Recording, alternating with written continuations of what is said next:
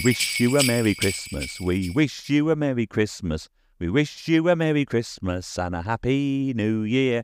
Glad tidings we bring and a free download of the Christmas guidebook if you want to go to TV Brain. We wish you a Merry Christmas and a Happy New Year. Yes, I know. With a voice like that, you can see why I never went into singing, can't you really? In fact, the rabbit has gone and hid under the table.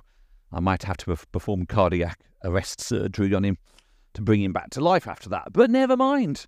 It's Christmas and nothing is going to spoil my mood. Welcome to 2 Christmas Kaleidopods. If we have too much material, you'll be hearing this in 2 separate chunks, one on Christmas Eve and one on New Year's Eve. Welcome to the Christmas Eve Kaleidopod. Starting off our Christmas fun on the 25th of December 1971, here is the Mike Yarwood section from Christmas Night with the Stars. Police are also looking for a man who could be impersonating Mr. Edward Heath, Mr. Harold Wilson, Tommy Cooper, or Ken Dodd. They issued this identikit picture. He answers to the name of Mike Yarwood, and when last seen, he was right here.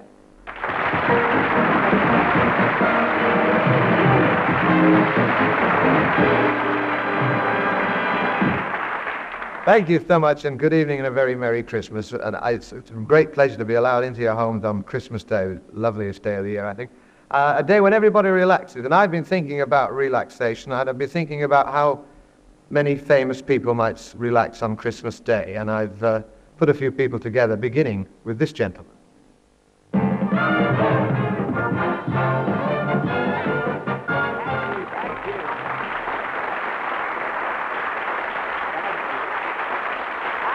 What a lovely welcome. Thank you, good evening, nice to see you. To see you? Well, there's 2 of you anyway. I'm very thrilled to be here this evening. I do like the gear, the Christmas gear. I'll never get handbag and gloves to match. But it's so nice to be at home, doing the game at home on Christmas Day. It's so nice, it really is. And I can't wait, I really can't wait to introduce you to my first relative on the show, my dear sister. Nice round of applause, my picture.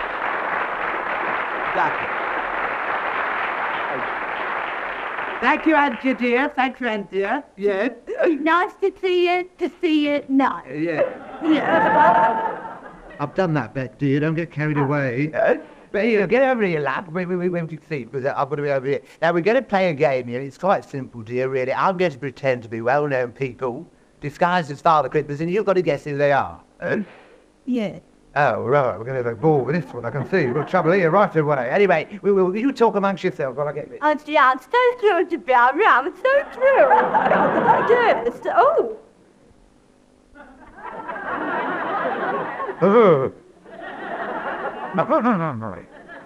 Oh, I had a terrible job talking with his beard on. I had a terrible job getting down next door's chimney. They got central heating. Well, who was that, dear? I don't know, but I'm so thrilled to be around. So thrilled. I'll just put her in the soundproof box. No, listen, dear, I'll make it a bit easier. I'll take the beard off. I'll make it a bit easier for you. I'll do another one for you. Who's this? Friends, I want to thank you and welcome you here. I'll put that in. I want to tell you something, friends. We're very thrilled because here on the festive occasion, we're very thrilled to be doing the show with you. Thank you, humanity, friends. Thank you, humanity. And I want to tell you, friends, we want you to be nice to each other in the new year and help out people across the road and do nice things to each other. Even if they don't want to go, help them across the road. And I think that's a pretty good speech I've just made there. I think I deserve a nice round of applause for that. I really do. How about that? Yeah. Look at that, dear. Frankie Howard, and I'm so thrilled to be around. I'm so thrilled. All right, dear, all right. Don't get carried away. Well, I'm afraid you didn't do too well, did you, my dear? No, you didn't win. We're very sorry, because we do like people to win. But we have a nice consolation prize, and dear, if you would, please. Thank you, dear. Yes, that's what I like, new faces. Anyway, there we are, my love. We've got a love. Thank you, Auntie, dear. Thank you. We've got a lovely television set there for you, and we wish you many happy hours of viewing. Oh, thank you. Watch it now. Well, good afternoon, and welcome. Well, it's very nice to be here on Christmas Day. Not everybody get the opportunity here because it's all over the place, but it's nice to be here on Christmas Day. I've got all my relatives with me. They've come for a bit of plum pudding.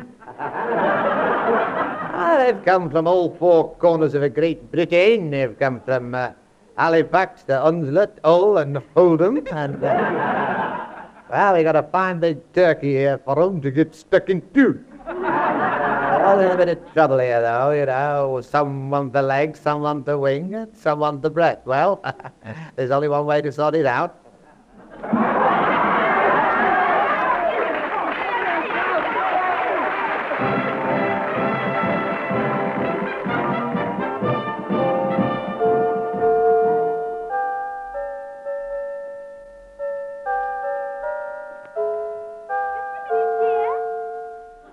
I'm sorry I'm late, Mary, but there was a hell of a queue at the co-op. You know, the sooner we get into the common market, the better. But I thought you said you didn't want to become one of the stick.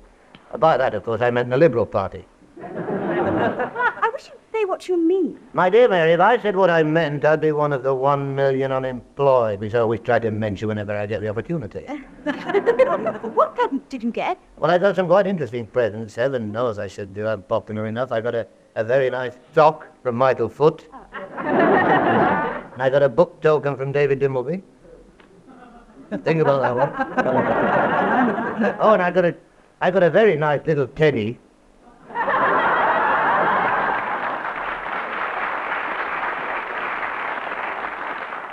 Of course, the only trouble with this, Mary, is I have to keep my mouth shut while he does all the talking. Still, it's got more life in it than the real one. I wonder how he'd spend Christmas. Good evening. May I say what a pleasure it is to be able to talk to you on this festive occasion. It gives me the opportunity to tell you exactly what I've achieved since I became your Prime Minister. As this is Christmas Day, and it is, I give you my word, some of you may be slightly inebriated. Some of you may be very inebriated. This is why I've chosen this occasion to tell you exactly what I've achieved since I became Prime Minister. Even Harold's not as clever as that. I think my greatest achievement was to have conducted the London Symphony Orchestra. My predecessor's only claim to having any musical ability was to sing a song with Ina Sharple. But what of the future, I hear you ask? Well, we are now nearing the end of 1971. And I promise you that next year will be 1972. I give you my word. Hetty, my housekeeper. Hello, dear. I just thought I'd pop in and remind you you haven't had your kiss under the mistletoe yet, here. You're quite right, Hetty, I haven't.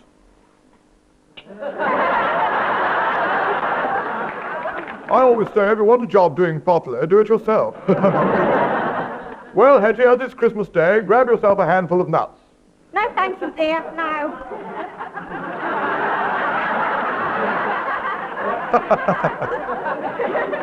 No, I don't want to do that, and they get under me plate. Well, now, I think it would be a good idea, Hetty, if we wished everybody a musical Merry Christmas. What do you say? Wonderful. Go on in. We wish you a Merry Christmas. We wish you a Merry Christmas. We wish you a Merry Christmas and a Sorry New Year.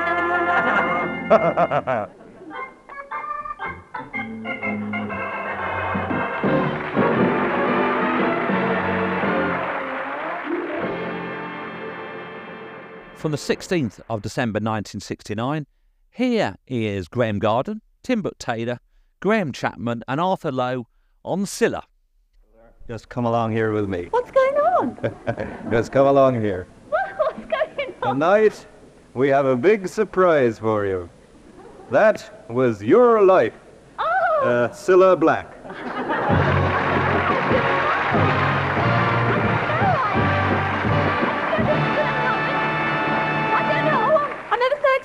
I didn't know. All right, dear. all right. I don't know. All right, I'll do the talking. You just sit there and giggle. Very good. Now, Scylla Black, your story begins when you were born in Liverpool. This came as a great surprise to your parents, who were in Leeds at the time. Now, when you were a little girl, you spent the summer holidays in the countryside where you stayed on a farm. That's right. Of course it's right. Do you recognize this voice? Ferris here, I'll take him by dinner before I go away, stands free middle. Well, that sounds like Farmer Bute, but surely he's not still alive. No, he's not. His son Tom is, so come in, Tom Bude.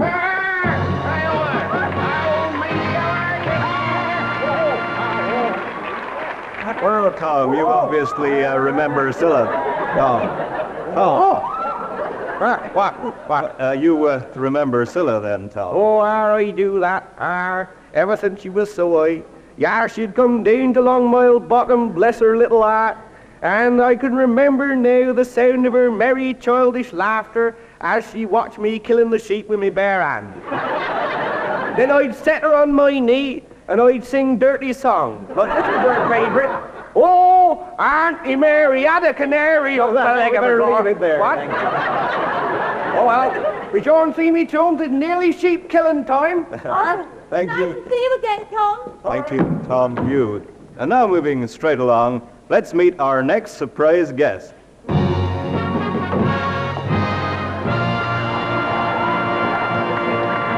Yes, after all these years, it's Uncle Norman. But I haven't seen him before. Of course you haven't. He's my Uncle Norman. But now, let's pick up your story where we left off. You were abroad when war broke out. But when you got back to Munich, you immediately joined the army. There you had a distinguished military career. And do you remember this voice? Well, I don't sort of talk into this thing, do I? What? The damn bull nonsense you asked me. Was that all right? Yes, it's your old commanding officer, Major General Frensham Pig. Howdy, you. Well, Major General, what do you remember about Scylla? Oh, he was a damn fine soldier. Grand sense of initiative and leadership, yes. Who the hell is that?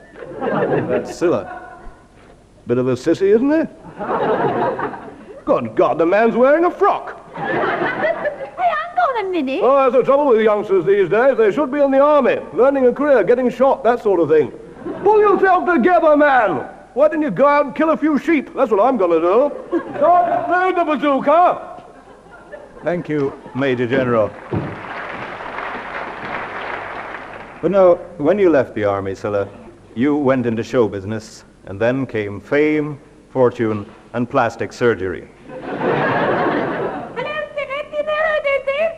Oh, it's her. Yes, it's your old friend and plastic surgeon, Babs Lamour.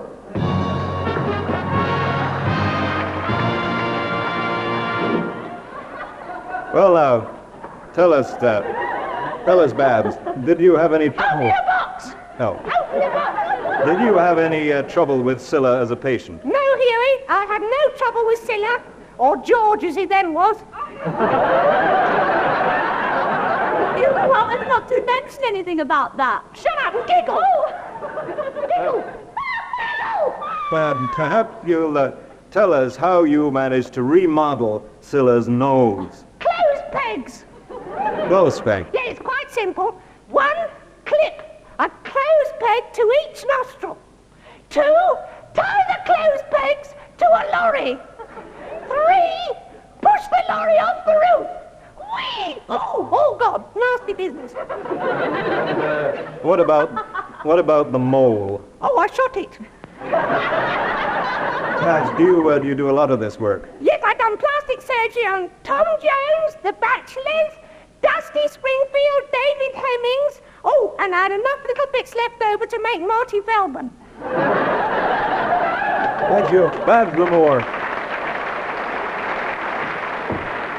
And now, Scylla, we turn to romance. Do you remember your first childhood sweetheart? Oh, Raymond Eckersley. Yes, Raymond. 10 years ago, he emigrated to New Zealand, and you haven't seen him since. Oh, no, I'd wondered what happened to him. Well, New Zealand's a long way away. 10 years is a long time. But tonight, surprise, surprise, we've just heard he's been run over by a bus. This is the bus. Well, Cilla, that brings us up to date. That was your life, Cilla Black, Oh, thank you very much. for a small fee. You wouldn't like this getting in the Sunday papers now, would you? But that's blackmail. Yes, madam, it is. This is a cunning Eamon Andrews impersonator. And I would like to warn the general public against this menace. So, if you find Eamon Andrews bursting into your home, or find anyone in the street impersonate him, just tip us the wink. Eamon Andrews? Yes? Oh! Caught you there. Eamon Andrews, I arrest you for impersonating a police officer. And I arrest you for impersonating Eamon Andrews. We're not all fools in the force, you know. Carry on, miss. Thank you, Rosemary. Don't mention it. The ATS's answer to Berlin, singing one of his all-time hits. Here he is, Captain Arthur Mannering Lowe.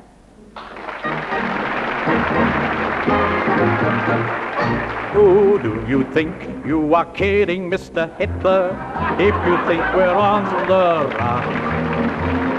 We are the boys who will stop your little game. We are the boys who will make you think again. Who do you think you are kidding, Mr. Hitler, if you think old England done? Mr. Brown goes off to town on the 821. He comes home each evening and he's ready with his gun. So who do you think you are kidding, Mr. Hitler, if you think old England done? Who do you think you are kidding, Mr. Hitler, if you think we're on the run? We are the girls who will stop your little game. We are the girls who will make you think again. Who do you think you are kidding, Mr. Hitler, if you think old England done? Mr. Brown goes off to town on the 821. He comes home each evening and he's ready with his gun. So who do you think you are kidding, Mr. Hitler, if you think old England done?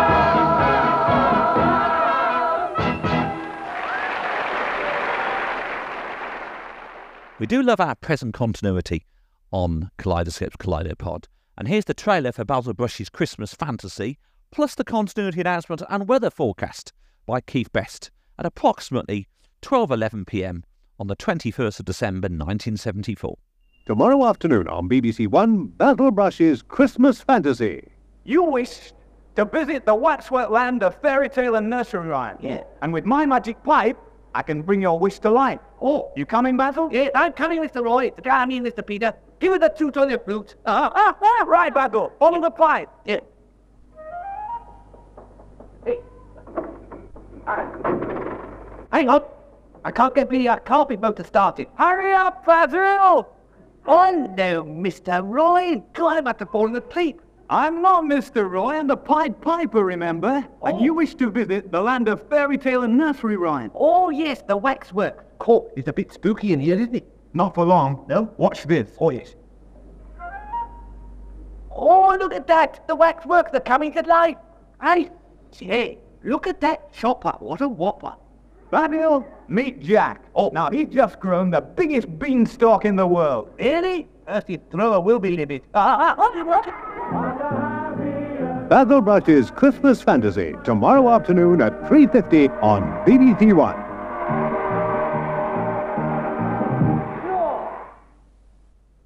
Full details in the Christmas double issue of Radio Times, on sale now. In a moment on BBC One Grandstand, first the weather outlook with Keith Best.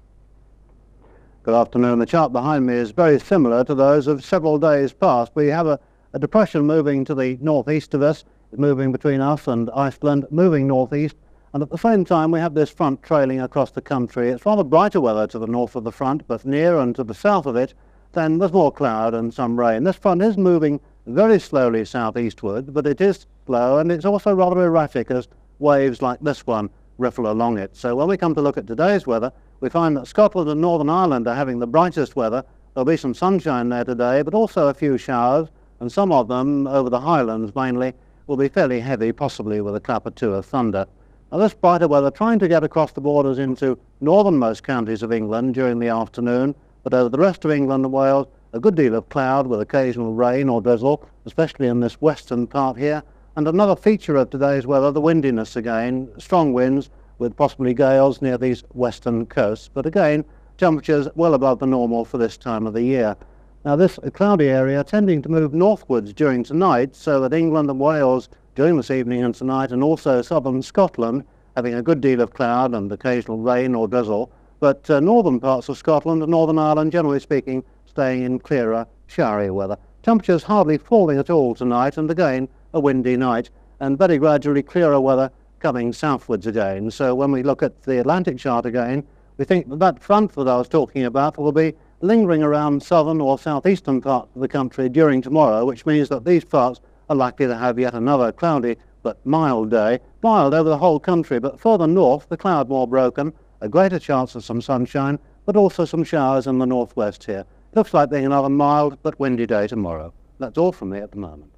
I apologise for this being slightly over-recorded, but we thought it was worth including it because they are, after all, mega heroes. This is an interview with Monty Python from Late Night Lineup on the 18th of December 1970. Well, stay with us for an exclusive report from the heart of Python Regis. A lineup reporter, Michael Dean, was smuggled into the final recording of the series at great personal risk. So for some unbiased muckraking about the hideous malpractices of Cleese, Chapman, Idle, Gilliam, Jones and Palin, stay tuned.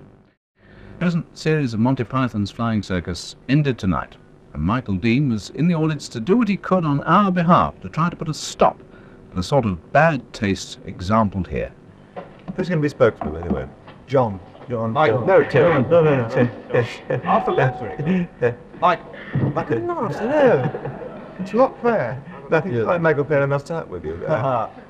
Remembering that the people who are watching us now as we speak in this interview situation won't have seen this final show of the series of what you've just done. Yeah. And it included the final sketch, which is probably the most tastous thing you've ever done. The one about cannibalism, mother eating. I don't know. Is it the one about Late Night? I'm forgetting that one. Eric's the spokesman. Eric's the spokesman. How far do you think? In the audience. Yeah, Eric, how far do you think you can push? How far do you think you can push comedy? I mean, are there certain things you can't joke about? I mean, tonight you joked about leprosy, cancer, cannibalism, mother eating, incest. Is that on? We missed it. Incest. I think it's haven't we? I think when you say it like that, it sounds worse than if it just kind of happens in a sketch and someone says the word, and then people don't think about it beforehand. But when you isolate it, like, I'm being serious, sorry. Sorry, I was being serious. Fine, don't mind. Oh, well, I can be serious just for a minute. Terry, is there a boundary you can't cross in comedy? Like a boundary of taste? I mean, I think you've crossed it a couple of times successfully. Hang on. In the show. Oh, yes. He's just rude. Right, it's rude. No, I think everything's funny, and I think it transcends most boundaries, actually. I think if it makes me laugh, I wouldn't say no to anything. I don't say anyway. I want to talk to Terry Gilliam. He's very, articulate American. Some of your stuff, perhaps a great deal of it, is rejected, quite untrue. None of it's stolen. No, it's not rejected. No, everything so far has gone in, hasn't it? No. I haven't seen several shows for a moment. John, I'm told that among yourselves, Monty Python, among other things, is known as the not fully networked show. This means, of course, that it's not seen nationwide. No, it's right, Brian. Well, we're trying to get the shows. Trying to get it shown out in Scotland and the Midlands. Yes. But as I say, things go with you. Sometimes they don't go with you. Till we get the people up the front. Yeah, that's it. Well, hit the ball first. We can't get in the back of the net. Get it right at the back. Once we're able to afford to bring the people in, right, it'll be all right. I mean, today, I missed a line early on. Well, I mean, you missed a line, right? It's live. You can't do nothing about it. Well, guys got behind me. They helped me through the bad patch, and I thought we was doing quite well. It solved a mystery for me about. Yeah, thanks very much. But One of your shows in fact is seen in Scotland. It's childish. Yes, I know. And what are they like? No, your show is seen in Scotland, but a recent Monty Python show. Sunday. Yeah, no, they cut out the very last line of the final sketch of a series. So I still don't know what the payoff was because I saw it in Scotland, you see. What was the line they cut out? The very last line in one of our recent shows. The word, which was... Word. I didn't want to say it, originally. You think we ought to say it? No, I don't think we ought to. It ought to be funny in the context. Yes. It ought to be funny in the context. Again, if we said it nice, it might be a bit offensive. It was valid, wasn't it? We just get saying about that, it's offensive. It's valid word. It was all right. The extremely important people at the BBC saw it. Yeah. Because they thought it was funny, they let us do it. Yeah. But one of them said afterwards he wouldn't have envisaged any situation in which he would let us do it. And it wasn't Lord Hill. But no, we had one complaint, apparently. One complaint. That was Lord Hill. Tell the story, I'm not doing it like all the story. Oh, okay, all the story. We had one complaint, and the lady rang up, and they said, what was your complaint? And she said there was an offensive word at the end of that programme. And they said, what is the word? Because we need to know it to write it down. And she wasn't prepared to say what the word was, but she was prepared to spell it out. And it was B-U-G-A-R.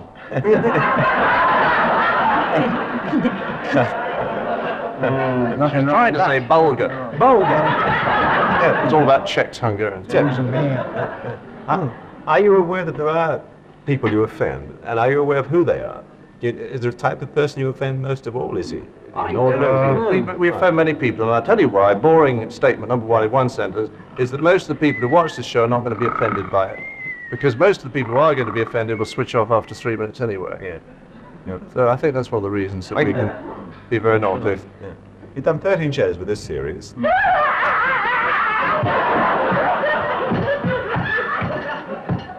But imagine what scripting people are. Yeah. Yes, what are they like, really? Are they total anarchy, or is there some kind of order? I don't know how anything gets done. Who's your leader?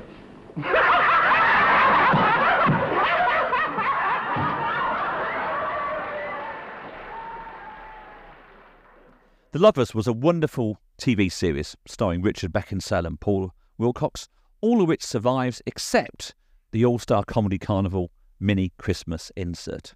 That only exists on audio recording held by us that was donated by Ed Doolan, and here it is in its entirety, all 8 minutes of it.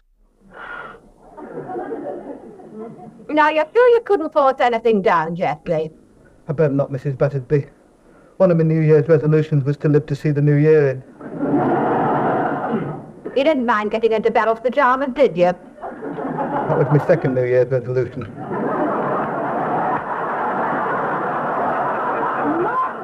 Those roads good were out of this, weren't it? They were lucky. I was just clearing my larynx. A nice sardine sandwich, Brad. No, thank you, Mrs. Battersby. Not even a rotten one.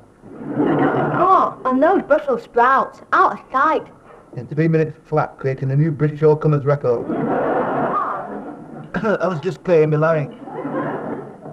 How about a nice soft-boiled chucky egg? A what? E for being Georgie Beth. Oh, well, yes, Mrs. Battersby. Oh, well, I got on the last one when I was helping you make mince pies. Thank you, dear. Great. Oh, Mom, you have just been awarded the Nobel Peace Prize by the British Corset Manufacturers Association. That's nice. Ooh, that turkey was something else. Hippopotamus. I was just clearing my larynx. How are you feeling now, Geoffrey? Why, watching other people eat good for flu. Was it recommended by 7 out of 10 doctors before they were struck off? Geoffrey, please don't be nauseating to my mother. She's had her head in the oven since dawn. You should eat something, Geoffrey. Feed a cold and starve a fever. That's what my grandma used to say. She always used to say that. Always. I think that's probably why my granddad turned to Morris dancing. But it is a fever, Mrs. Battersby. You said it was flu. And flu. Not double pneumonia. Of course not. Not double. Geoffrey, it's a miniature sniffle. One of the symptoms is appearing to be a sniffle bell. The birthing fiancés whose minds have gone from eating too many Brussels sprouts. I have never burped in my life. That was the very first thing you did in life. Thank you. It's good pudding, dear. Ooh, yummy, yummy. Who got she bam powing? You didn't take you off then, did you? Small? I think you mean yeah. I'll take these down, shall I, with my bad leg? And bring up the pudding with my bad leg. While you stay here. With my good one, Carmel, you're a gentleman. Car, you're not.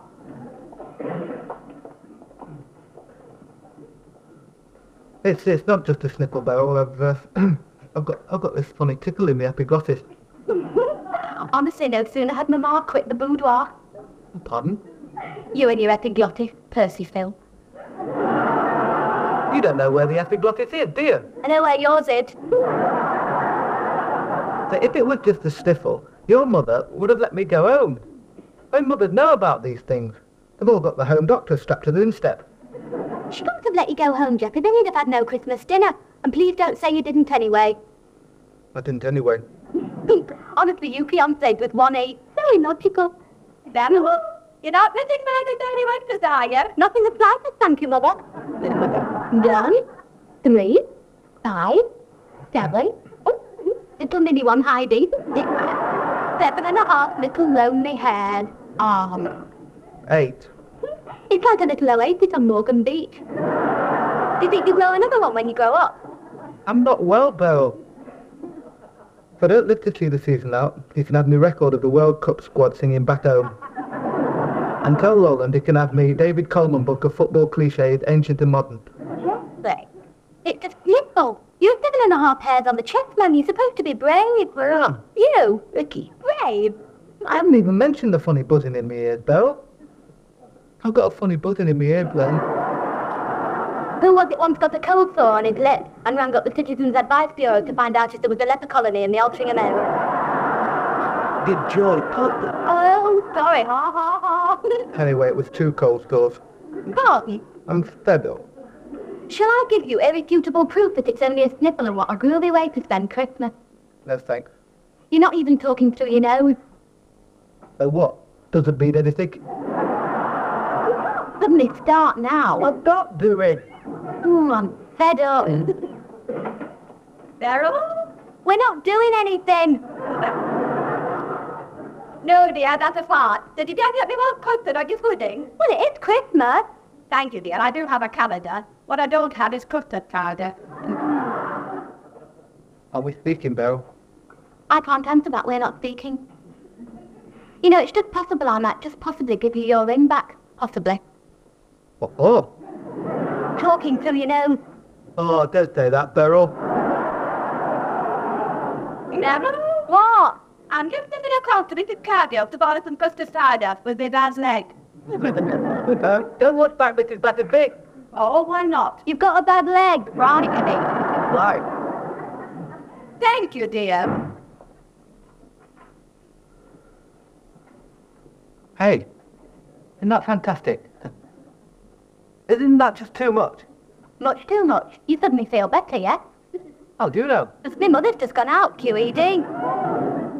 Medical science astounded by remarkable recovery, says Daily Mirror. Beryl Battersby saw it coming a mile off, says Beryl Battersby. Beryl, bring your Mistletoe back. N-O spells no. Well, sometimes, yeah. Especially at Christmas.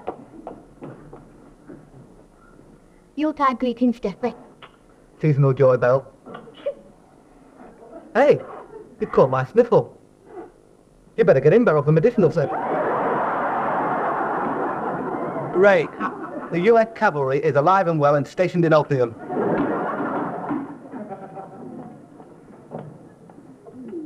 Oh, Uncle Arthur, Auntie Phoebe, Uncle Walter, Auntie Polly and 2 ton cousins Sydney at Slavers. All wearing new scarves.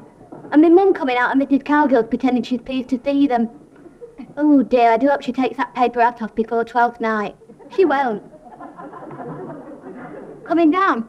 For an afternoon with your Auntie Phoebe, I spent 3 weeks on Barcelona Airport because the hotel wasn't built, and when I got back I hadn't cancelled the milk. And have you seen me gallstone? I'll bring you up till Christmas, Pud. Merry Christmas, Jeffrey. Merry Christmas, Beryl. Happy New Year. You said that last year, and look what happened. We got engaged. Exactly. When I finally manage to get into your bed, all I get a nibble of is Christmas pudding. That's my Jesper. Shall I bring you up a custard sandwich instead? That's my Beryl. On Petula and Friends, the 27th of December 1971, this is Alf Garnett. Beaucoup m'anita, c'était extraordinaire, comme toujours, à chaque fois je te vois, je te fais vraiment All right, don't show off all that froggy talk, all that foony-voo. Foony-voo promenading, you have it, Master Swart. Then he doesn't speak English. Clear out with all that foreign, mate. Everything's bloody foreign muck now, innit? I mean, what do I want to bring him over here for? Hey, I mean, we've got plenty of good English banjo players over here, haven't we? What do you want to bring a spagnoli like him over here for, then? I want to know. Noli? Yeah. Spanish? Yeah. But he's not Spanish, he's Basque. Yeah, right, bastard.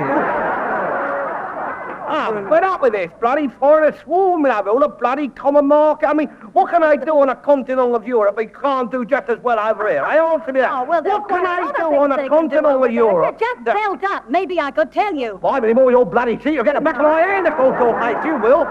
Not me. There are a lot of things they Put can something do. decent on. Look at you sitting there all exposed in yourself. Nothing want to say to yourself. Look at it, nothing on underneath. There are lots of things they can do better on the continent than we can do here, and that is a fact. What, for instance, Miss Cleverdick? Well, there's cooking, for instance, food. Yeah, I'll show you what I mean. You'll learn 100 new ways of cooking a soul. Forget the lot, just give me toad in the hole. Think of beurre bourguignon served with style and panache. It'll never take the plate, salt bangers and mash. Gruyere cheese. Nuggets and peas. Truffles you'll find ripping. What compared to bread and dripping, do me a favour, let's face it, there's no food in Paris or Rome that's half as good as what we've got at home. Now, look, you're just being silly. I've been silly, facts, innit? Everybody knows that French cooking is the best in the Look, world. Miss Smarty Pants, for your information, French cooking is just a load of cock. Oh, bang, isn't it? Look, French cooking is. All right, let's leave food. What about love? God, the thing, the same as all that. Go wash your mouth out with soap and water. Look, even you have to admit that the best lovers do come from the continent. Don't admit nothing of the sort, do I? Well, there's Sasha Digdale, and Marcello Mastroianni, and what about Yves Montand? Well, I never liked her anyway. I never had no trouble with the old woman, did I? The silly old moo. I mean, I took her down Madame Tussauds, you know, down in the Chamber of Horrors down there. A attendant comes up, he says, "Oi, mate, is she with you?" I said, "Yes." I said, "It's my missus." He said, "Well, keep her moving, will you? We're stock taking."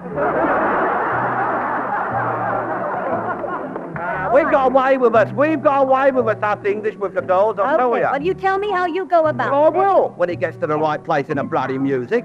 Oh, you meet a bird you fancy, and you give her the eye.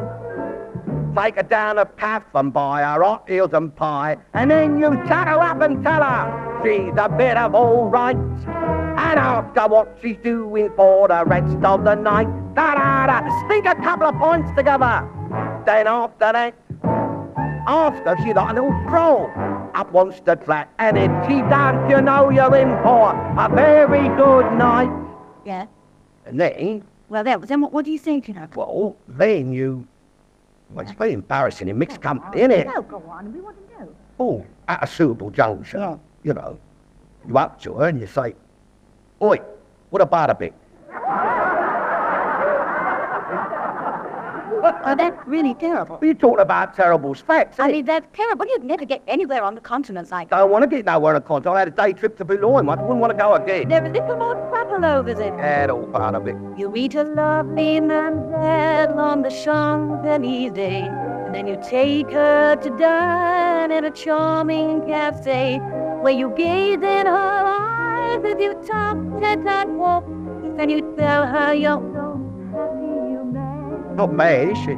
Then you sip some champagne, and you no longer grieve. You hold her so closely as you dance cheek to cheek, and very soon in your room a violin starts to play.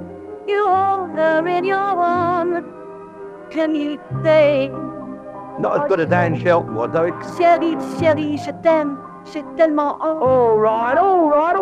Shut up with all that bloody rabbit. All that cobbler's mean then. English? Yeah. You mean an exact translation? Yeah. It means, boy, what about a bit thick? Anyway, I've had enough of the bloody frogs. He's had enough of the French. Look what happened last time they come over here. 1066.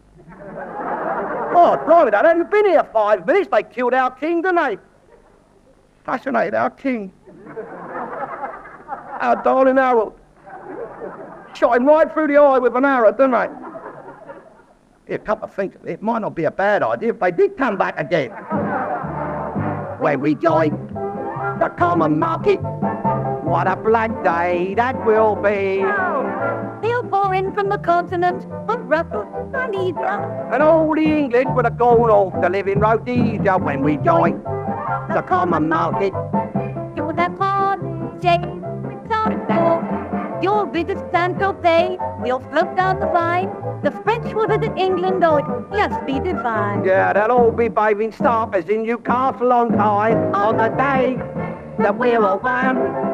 When we join the common market, what a black day that will be. You'll have Fiat, you'll have Citroens, and we'll all drive on the right. Yeah, cars and cars, not a bleeding parking place in sight. When we join the common market, as soon as we've begun.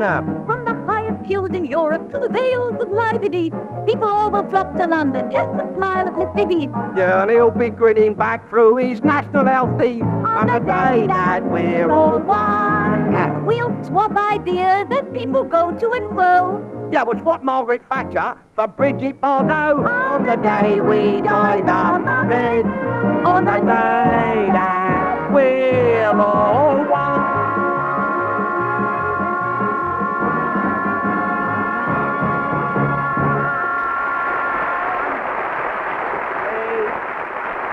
And I'll get a lot coming with a nice boy.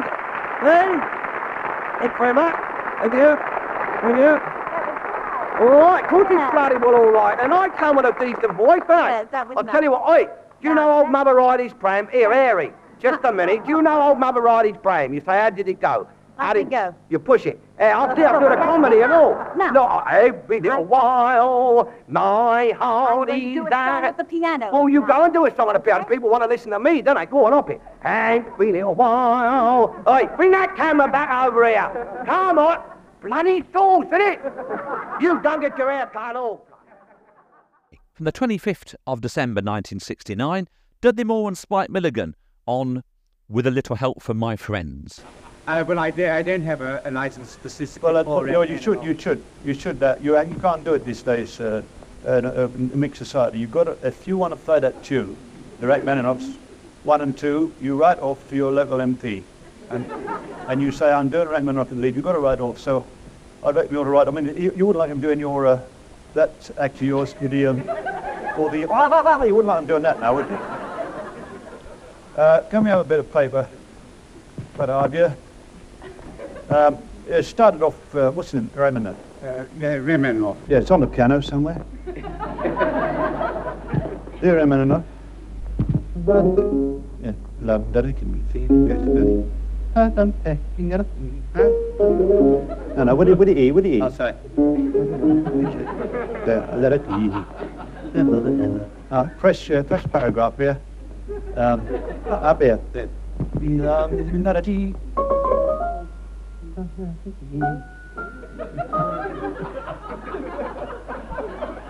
Anybody told you you're lovely?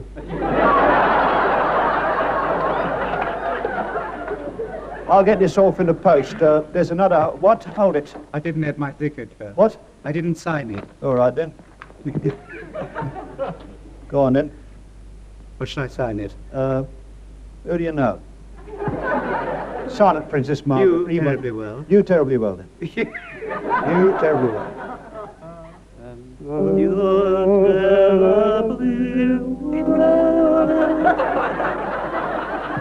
That'll do then. Right. Yeah, well, we're having trouble down here. What's the matter with you? Doing our best. I mean, he's done this twice already tonight, you know what? All right, I'll try and do it.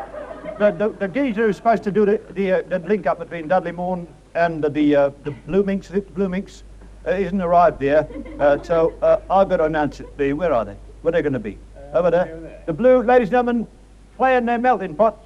There's no Ming.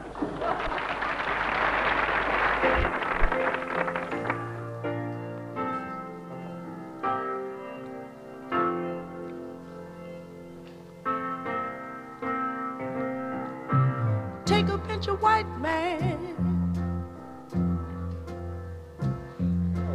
wrap it up in black skin, add a touch of blue blood, and a little bitty bit of red Indian boy.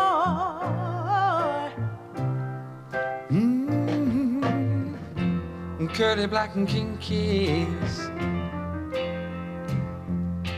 mixed with yellow chinkies. If you lump it all together, well, you got a recipe for a get-along scene. Oh, what a beautiful dream. If it could only come true, you know, what we need is a great big melting pot. I'm big enough to take the world and all it's got. Keep it stirring for 100 years or more, and turn out coffee-colored people by the score.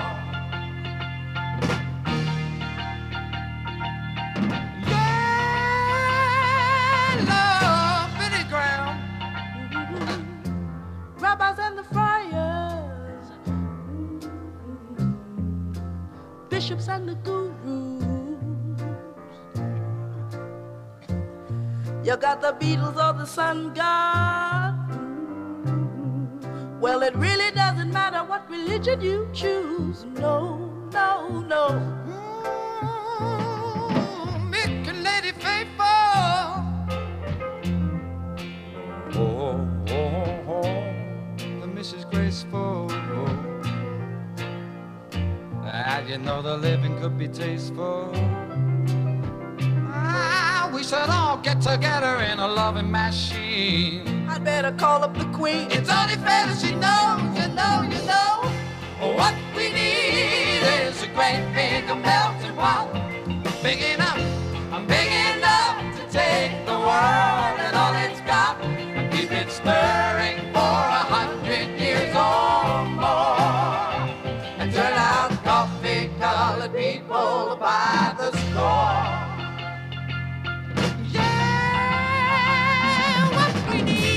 What we need is a great big melting pot. Big enough to take the world and all it's got. And keep it stirring for 100 years or more. And turn out coffee-colored people by the score. Yeah! What we need is a great big melting pot. Big enough to take the world and all it's got. Keep it stirring for 100 years or more. And turn out coffee-colored people by the score. Wow! Yeah! What we need is a great big melting pot. Big enough to take the world and all it's got. And keep it stirring for 100 years or more. And turn out coffee-colored people by the score.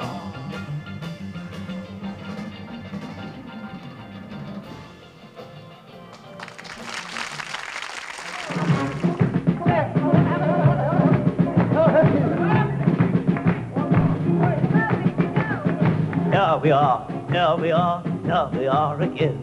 It's Captain Mac and Johnny and Jack and Jack. When there's trouble brewing, when there's something doing, we down the heart and snow. Let's all come. Here we are again.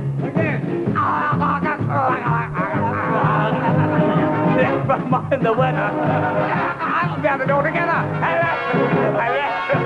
Here we are again. There's an old mill by the stream,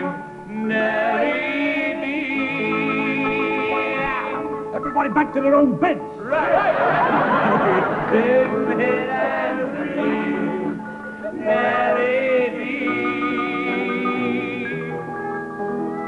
And as the waters as they flow seem to whisper in my soul, you are my heart's desire. I love you, Nellie Dean, sweet Nellie. For the presentation.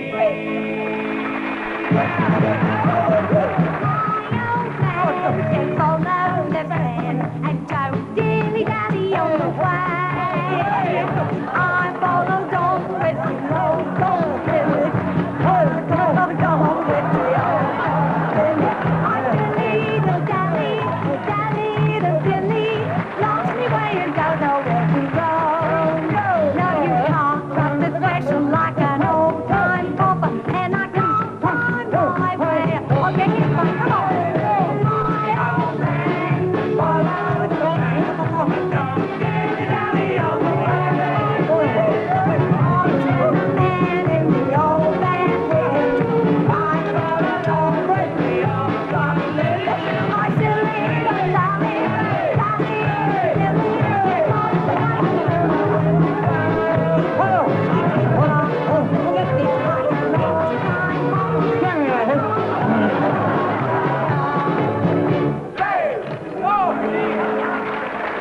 Mother was bathing her baby one night, the youngest of 10, and a tiny little mite. The mother was poor and the baby was thin, only a skeleton, covered in skin. The mother turned round for the soap on the rack. She was but a minute, but when she turned back, the baby was gone, and in anguish she cried, "Where is my baby, the angel's towel?" It was... It was not...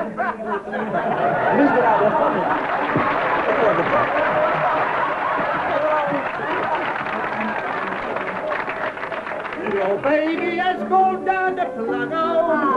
Your baby has gone down the plug. The poor little knife was so skinny and slight, he should have been bathed in a jug. Your baby's perfectly happy. Won't need a bath anymore. Your baby has gone down the plug. Oh yeah. Not lost, but a go.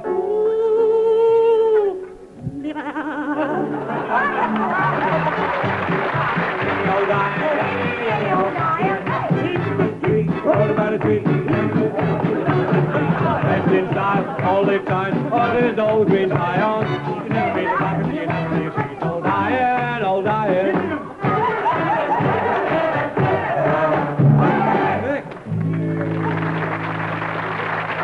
All I want is a room somewhere far away from the cold night air, with one enormous chair I want. Lots of chocolate for us to eat, lots of coal making lots of heat. Warm hands, warm face, warm feet, I want it be lovely. Next one. Oh, so lovely, sitting absolutely blooming. I would never search a blink left out in the window sill. Warm one care that lets me on high. Watch it, mate, warm and tender as bee can be.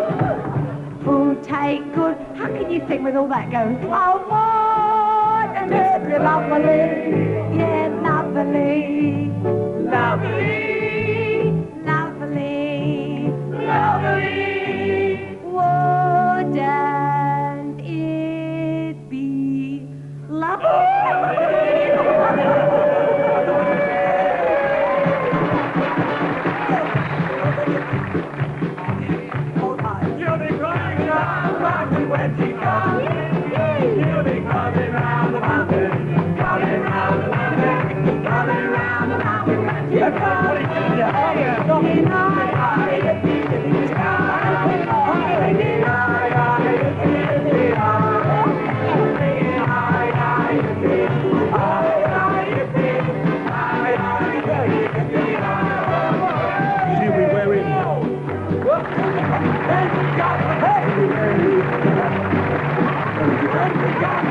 you very much.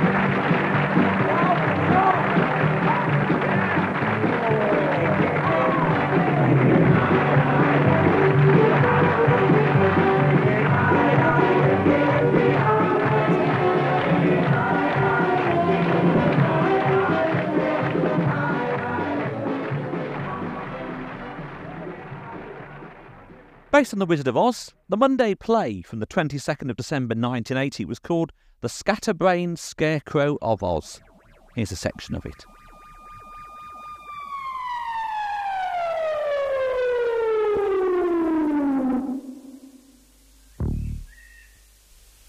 Oh, wherever am I?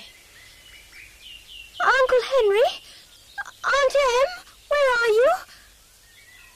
Oh, Toto! There you are! Where can we be? Must have come a very long way from home. And you know, I've lost my shoes. Who's there? Haven't we met somewhere before? I don't think so. You look familiar. And you're too familiar. Don't you understand you're not supposed to talk to a sentry when he's on duty? Oh, are you on duty? Of course I am. You think I stamp up and down like this at home? I don't expect so. It would wear out the carpet. Very well then. Can you tell me where I am? Isn't it obvious? Well, no, not really. Look around you. What colour is the sky? Well, that's a funny question. Green. What colour is it where you come from? Well, it's sometimes blue and sometimes grey. Today it was nearly black. Blue, grey or black? Yes. But never green. That's right. Oh, I do wish you would stop marching. Very well. Now, there's only one place where the sky is green. Oh, of course. The Emerald City in the Land of Oz. Right. That's where you are. I knew I'd seen you somewhere. You were guarding the gates when I came before. Before? Yes, when I came to see the Wizard of Oz. 4 of us came. The Scarecrow. Scarecrow? You know the Scarecrow? Of course. Don't you remember? Yes. Now I come to think hard I do. You had some strange friends with you, a lion and a man made of tin. That's right. The Cowardly Lion and the Tin Woodman. Well, it's very nice to have met you again. And now you must go away and let me go with my job. What is your job? To stop people like you from bothering the ruler of the Land of Oz. And who's that? It used to be the wizard, but he sailed away in a hot air balloon. Yes? Now we are ruled by the Scarecrow. Oh, of course. The wizard put him in charge when he decided to go back home. The Scarecrow's one of my oldest friends. I must see him. I don't think you'll be lucky. He used to see everybody who called, but just lately he shut himself away in his throne room and refused to meet anybody. Well, will you please tell him that I'm here? It won't do any good. Oh, please. Very well. What's your name? Just tell him it's Dorothy and Toto. Toto? My name is Dorothy, and this is Toto, my pet mouse. I shouldn't leave my post, you know. If the captain of the guard appears, I'll get into terrible trouble. Oh, it won't take a minute. All right. Now I come to think of it, I do remember your mouse. Hello, Toto. I didn't think we'd get to the Palace of Oz so quickly. Last time there was a cyclone, it took days and days. Oh, I expect the Scarecrow's forgotten me. He has lots of things on his mind nowadays. I don't expect he'll remember anybody unimportant like me. I've spoken to the great Scarecrow of Oz. Yes? He has graciously consented to grant you an audience. Oh, thank you. However,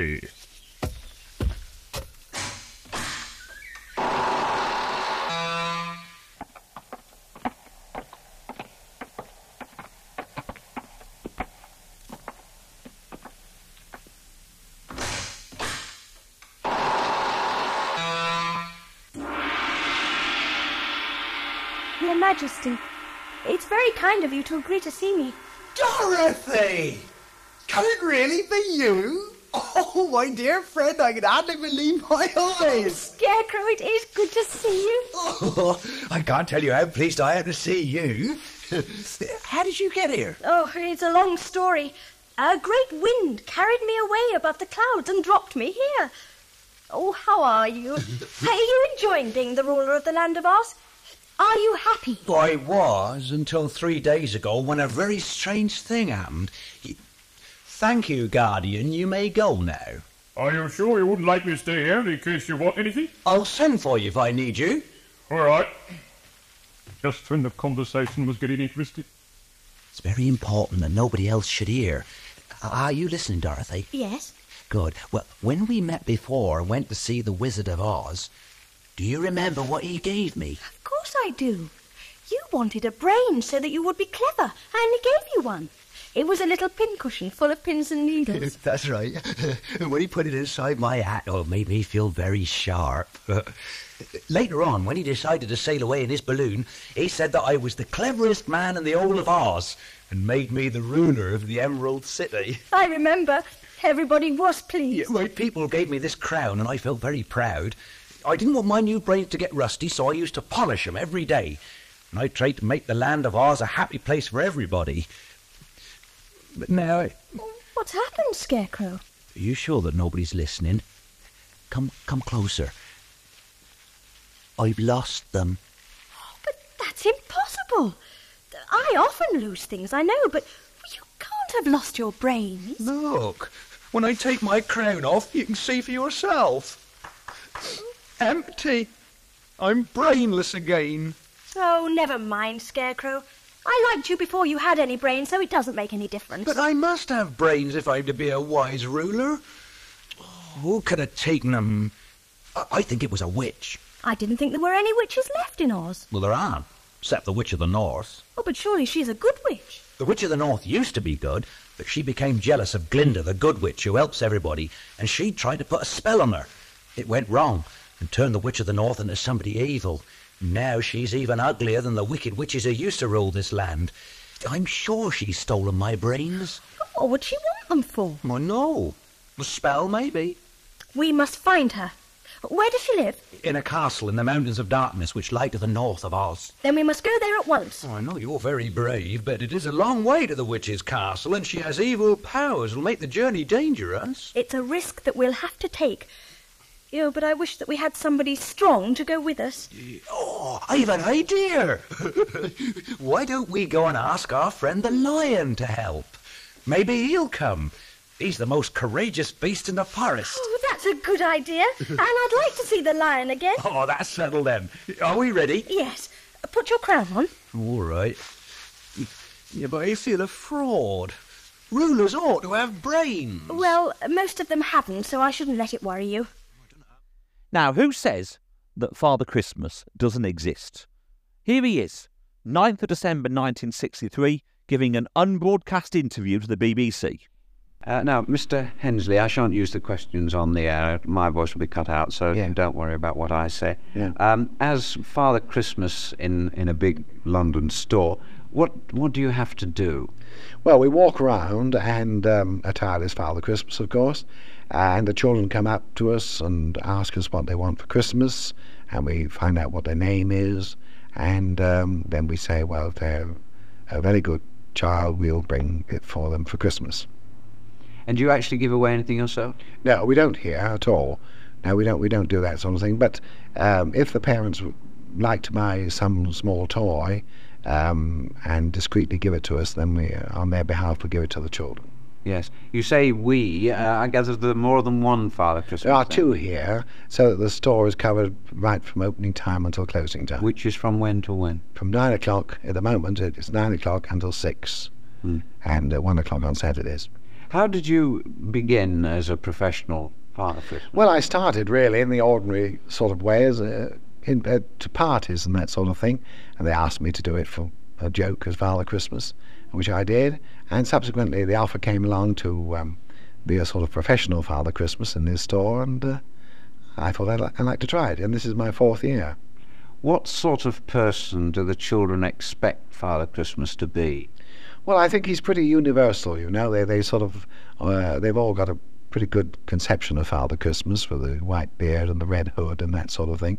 And no matter where they come from, as they do here, from all over the world, they all know what Father Christmas should look like and what they expect him to be. Are there any changes from last year in the sort of things children are asking Father Christmas for? Not generally. I mean, the boys usually ask for guns, trains or cars, whilst the girls still like dolls, principally like the talking dolls, of course, and dolls' houses. And, of course, one or two of the more with its generation, they're asking for long-playing records of the Beatles.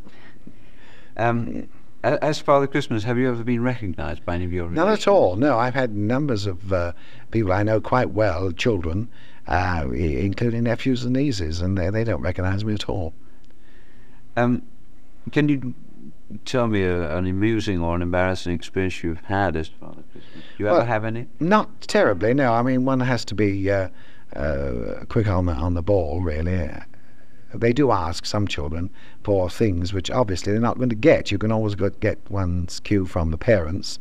For instance, if they ask for something outrageous like a £165 car, and the parent looks aghast, of course, at this request, then I say, well, I think it's a bit large to come down your chimney. We'll have to get something a bit smaller. And correspondingly, of course, if the child is going to get a toy he or she asked for, then the parent usually says, well, I think, will you put that down, Father Christmas, and make a note of it? So obviously the child's going to get his toy. But what is the most difficult part of the job? Well, I think one has to have a lot of patience, because particularly here on Saturday mornings, we get absolutely invaded with children, and they're liable to get a bit out of hand. Sometimes they push and get out of turn, and one requires a certain amount of patience to deal with that sort of thing. But otherwise, it's a very interesting job, of course. One of the features here in this store is that annually they do entertain some blind children, which is very nice. They give them a tea here, and Father Christmas goes and meets them all, and there again, though they're blind, they've got an idea of what Father Christmas is like. They like to feel the beard and the whiskers and that sort of thing, and give you their requests for Christmas. Then subsequently, after tea, they come down in the store when the store is closed, and they're allowed to play on the various toys, rides in the cars and so forth. And then they all sit round, and Father Christmas gives them a present each, and they're all called out by name, and of course they have a whale of a time. It's the most satisfying thing, really. Has anybody ever tried to pull your beard off? Oh yes, one or two come up and say, Father Christmas, I'm going to pull your beard. And I say, well, now what will you do if I started to pull your hair? They say, well, we shouldn't like it. I say, well, I shan't like it either. You've been Father Christmas for the last 4 years here. Yeah. Has there been any decline in his popularity? Oh, I don't think so. I think it's stronger than ever, really, the appeal of Father Christmas. As I say, they come from all parts here, Americans and Australians, New Zealanders, and they all want, the main objective when they come in the store is to see Father Christmas and have a word with him, You get one or two shy ones occasionally, they'll shake hands with Father Christmas, but you can't get a word out of them, and the parents are rather upset about this, because they say, well, all the way up in the bus or the train they've been talking about Father Christmas and what they're going to say to him when they meet him, and then they get all shy, and embarrassed about it. But it's great fun nevertheless. Here's a musical interlude from the music of John Barry from Christmas 1972.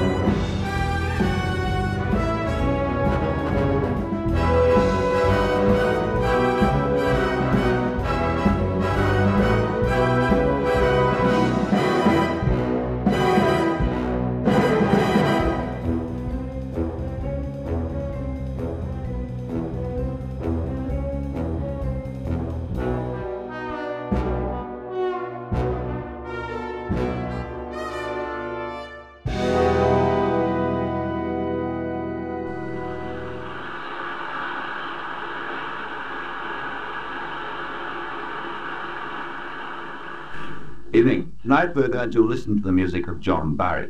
We're going to see some of the scenes from films that have inspired that music. And as they say, in our native Yorkshire, we're going to meet the lad himself.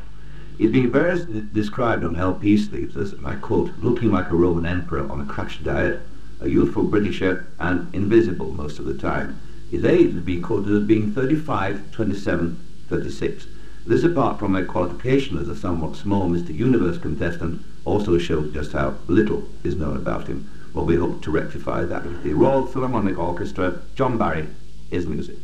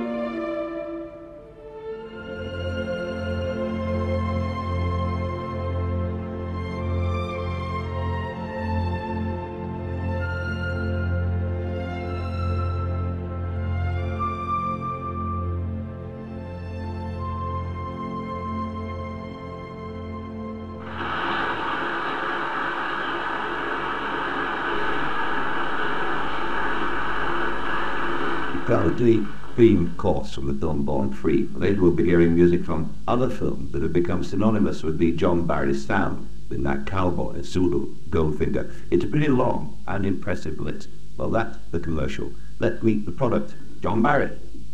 Good evening, Nigel. Good evening, Don. Listen, you've written a lot of different kinds of film scores, different kinds of movies. Is there any one kind of movie that's more difficult to write, the score for than another? Well, I think broadly speaking, they get into two categories. One where the scenes are conceived possibly musically by the director. As an example, in The Knack, for instance, Dick Lester, I'm sure, conceived many of the scenes with music in mind. Where's the starting point? I mean, I can see, you know, there's some who try to write occasionally. I can see where I get my ideas from, some selling Jack on the books. I mean, I'll make a good little article or whatever. But where did your inspiration come for writing a theme from a movie? I mean, you literally, when you see that piece of raw film, did a tune come into your mind? No, not a tune, as much as a function. I think Michael Ayrton wrote a marvellous book called The Rudiments of Paradise about art, and he said about an appreciation about it. It was a kind of nervous reaction towards visual phenomena. Right down to the night for but it really is, that first time you see the picture, a very positive reaction. I think the first reaction towards the picture is the one that I treasure most of all. Yes, unless you might change it radically outright, but the seed is there. You have it. Yeah. You mentioned there a film that you enjoyed writing for, which was in a very loose form, and that was The Knack. Right. Yeah. And we just happened to have next spare, of course, in this program, sitting next to us, Michael Crawford, who was what, you were 12, weren't you, Michael, when you did The Knack? I'm the 13, as you call it, with the same teeth. Yeah, no, that was only a shoe size. But it was an extraordinary film, though, because I remember when it first came out that it got critical acclaim, but no kind of popular. No kind of popular. It was at the beginning of all the sort of new wave films. Tom Jones had just been made by the same company, Woodfall, and this was the second, I think. We won the Cannes Film Festival award, and it was something very, very new for the public, which was very hard to take at the time. I would imagine the ruling class is now for certain members of the public to take at the moment, but whether that one can have one's own feeling about it. I think it's a brilliant film. And I thought at that time, when I saw The Knack finally, not when I was making it, you can't really tell because you're too involved with what you're doing, that it was a brilliant film. But when you're saying about it's a very loose sort of film, in fact, I mean, it may appear to be a very loose film, but the timing of films that look as though they're ad-lib is quite extraordinary. Lester really works to like a Swiss watch, the timing of all comedy. Yes. But one could feel that it's necessary to have the really good music there. Yes. Well, what about when you saw the finished product and the music was on there? I mean, how much did it do for you, the added dimension, which of course you've not seen until the film was finished? It just made you tingle. It was everything that you imagined when you were making it. Music by Candlelight for Christmas Eve, 24th of December 1963. The time, 8:35.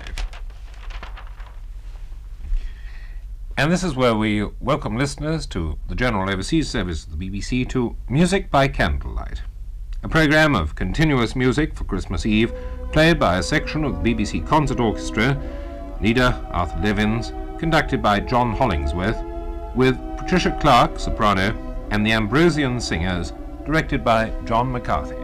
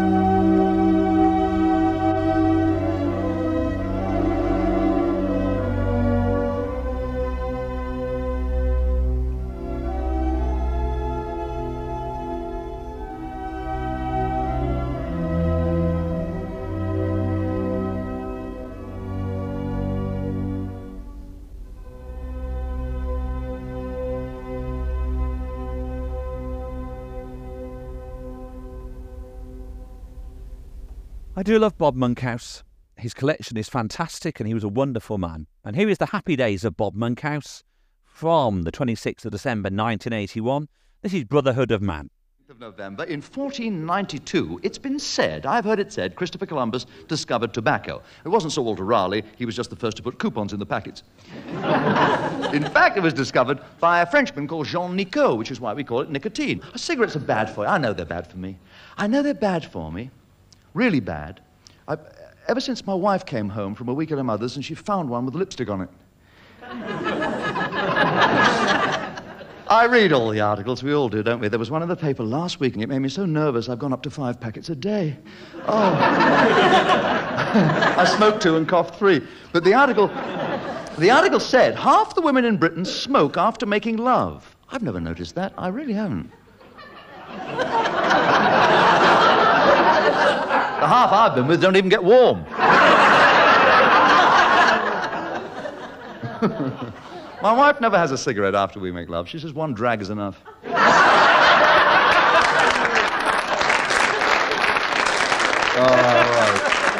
right. Did I say I was a great lover? I'm not a great lover. I know, I caught a peeping Tom booing me.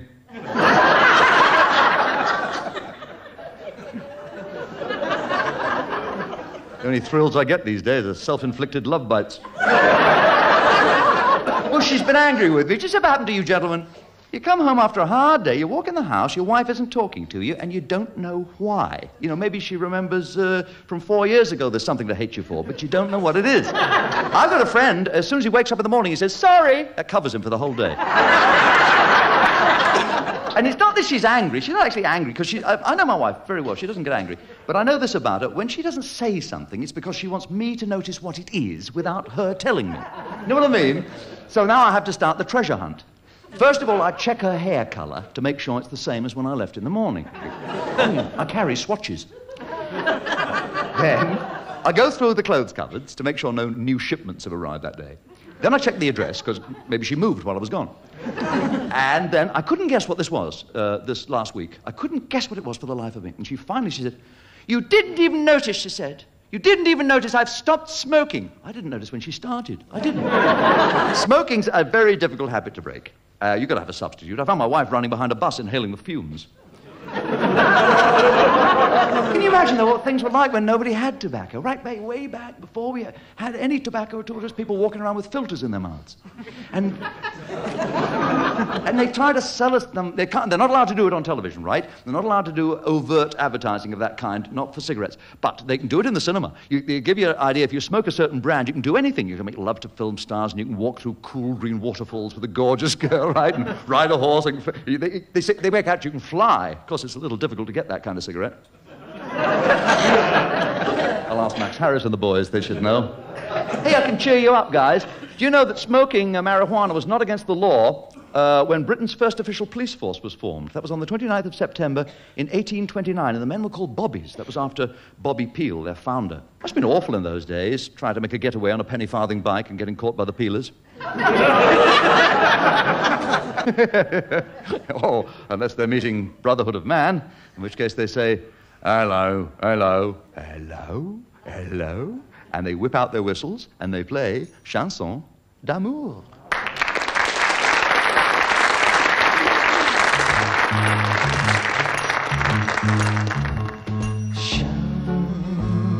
Chanson d'amour, ra-ta-ta-ta-ta. Play young here in my heart, ra-ta-ta-ta-ta. More and more, chanson d'amour, ra-ta-ta-ta-ta. Je t'adore.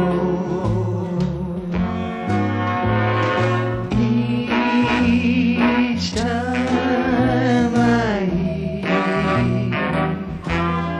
ra-ta-ta-ta-ta. Chanson, chanson d'amour.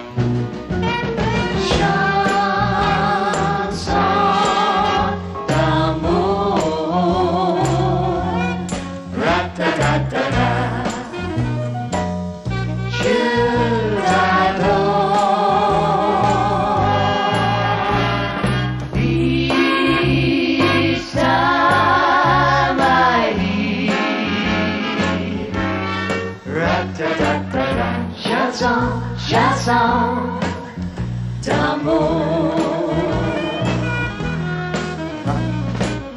Chanson d'amour.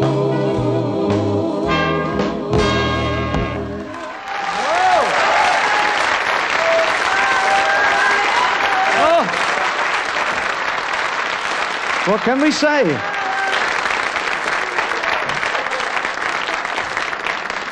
A little bit of help there from Bob and Friends, I should say. And that comes from our new double album. And also does this next song. It's a song written by Dave Townsend, and it's called Miss Unites.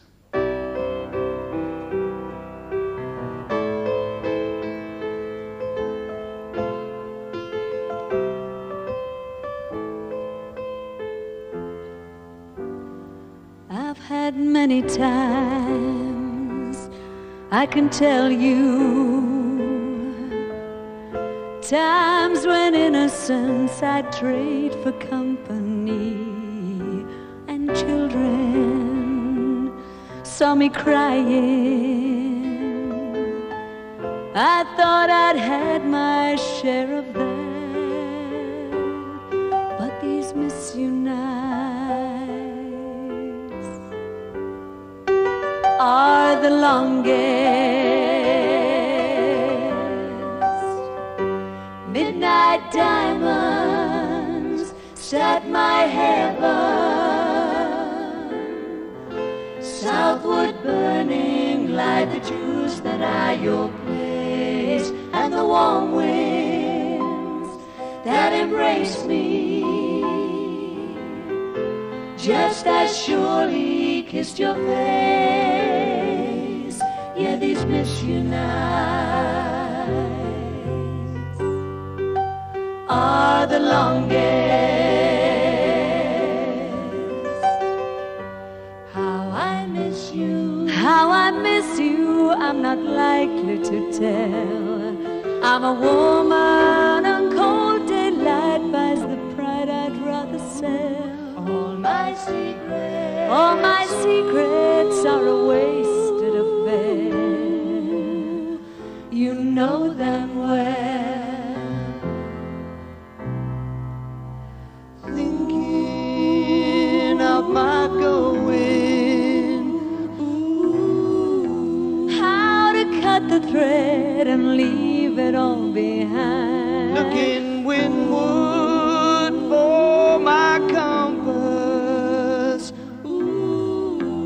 I take each day as it arrives, but these misunites are the longest.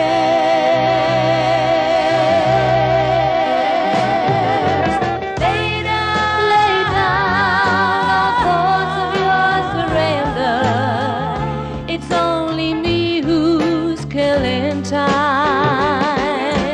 Lay down, all dreams and dreams remembered. It's just the same, this miss you gave.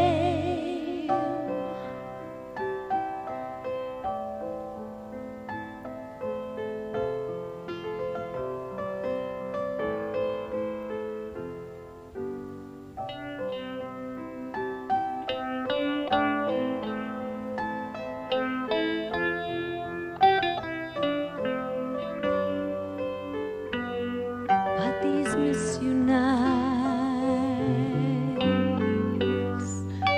are the longest.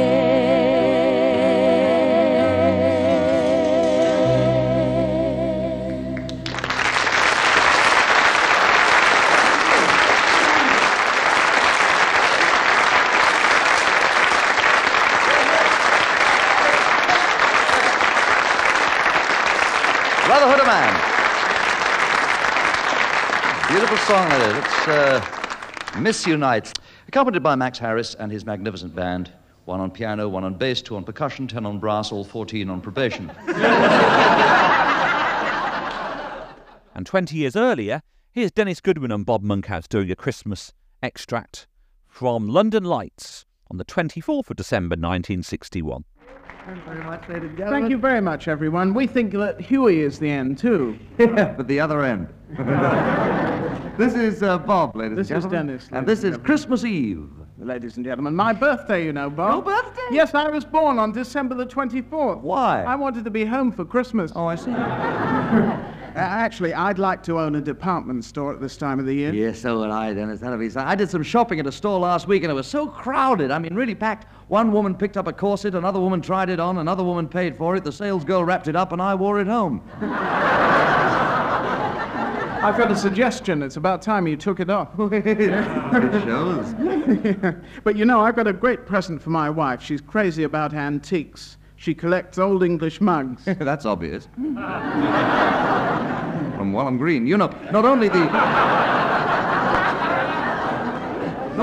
are the stores crowded, Dennis, but what about the buses? Have you been on a bus lately? They are so... I got on a bus the other day. It's the first time I've ever seen people standing on people who were sitting on standing people. Should have been on my bus yesterday. You know, it was packed. It was so packed. Then suddenly a lady with a fur coat bent over to tie her shoelace just as we came to a bus stop. What happened? It's now the only bus in London with a rug on the floor.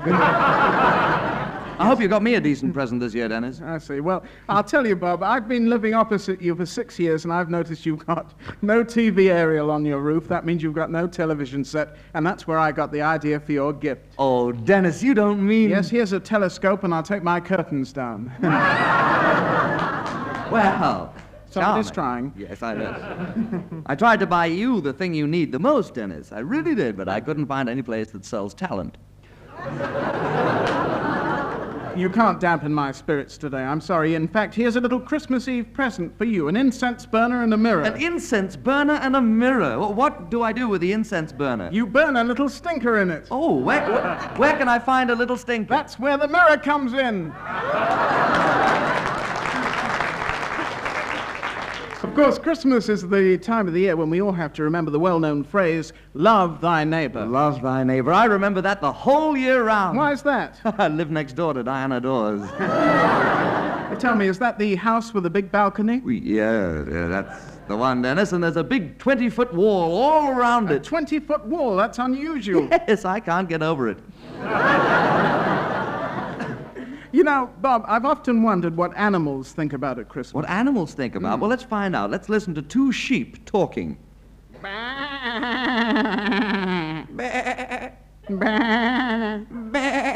Moo. Moo? What do you mean, moo? I'm taking up a foreign language. We take you now to one of Britain's leading rest homes.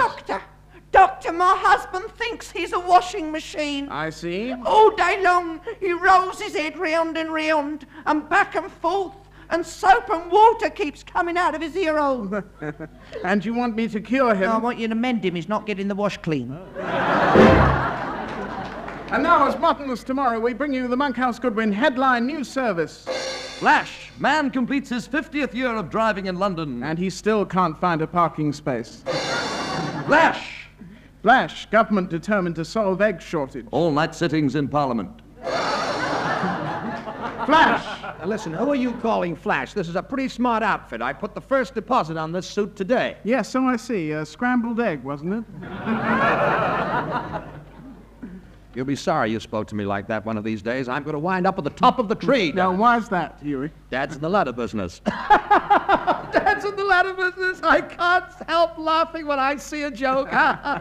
You must kill yourself when you're shaving.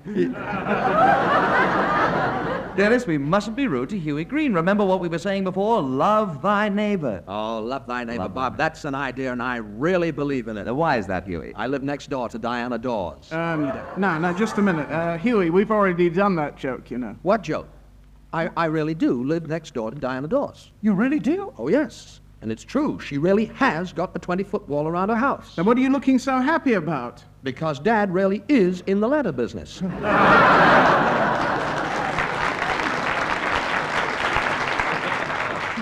Oh, it's not Huey's fault, ladies and gentlemen. When he was born, they kept the hot water and threw the baby away. Two drunks talking. Hello, Charlie. Where have you been the last 6 months? I got married. Oh, that's good. Not that good. She's very ugly. Oh, that's bad. Not that bad. She's very rich. Oh, that's good. Not that good. She's very stingy. Oh, that's bad. Not that bad. She bought me a new house. Oh, that's good. Not that good. It burned down. Oh, that's bad. Not that bad. She was in it.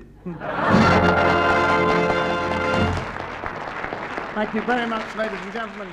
Son of Cliche on BBC Radio 4 were doing some spoofs at Christmas 1984. On the 29th of December 1984, here's Chris Barry, Nick Wilton, Nick Maloney doing Indiana Jones Goes to the Dentist, written by Rob Grant and Doug Naylor.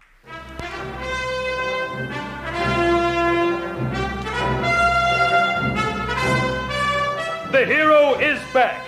Now Indiana Jones bursts onto your radio sets. You thrill to raiders. You chill to Temple of Doom. Now see him kill even more foreign people in Indiana Jones Goes to the Dentist. Yes, Mr. Jones, you have an appointment at 11:30 with Mr. Pullen. Just go straight through. What? His name, Dr. Jones. Shut up, kid. Just go through the door. Whoa! Look out, it's a cliff! Hang on, kid. I'm going to turn my whip into a helicopter. Whoa! Oh, thank God, we are safe now. Oh, look out, kid. A Messerschmitt. Hang on, kid. Hang on. We're going into a waterfall. Indy, I cannot swim. It doesn't matter, kid. The crocodiles are going to eat us anyway. Well, you killed all the clocks. What are you going to do about the natives with the poison dart guns? Oh, shit. Well, we killed all the natives, the crocodiles, the Germans. I guess that only leaves the flying snakes. Oh, wouldn't you know it? Quick, kid! This way! Let's crawl through this incredibly thin abyss. Hey, Indy, what are these disgusting crunchy things we're stepping on? Oh, my God. Rice Krispies. I hate Rice Krispies. Forget the Rice Krispies, Indy. We're about to be crushed by this great big steel ball. Quick, Shorty, through this door. Ah, Mr. Jones, 2 fillings and a polish, wasn't it? Don't miss Indiana Jones Goes to the Dentist. Coming soon to your radio set.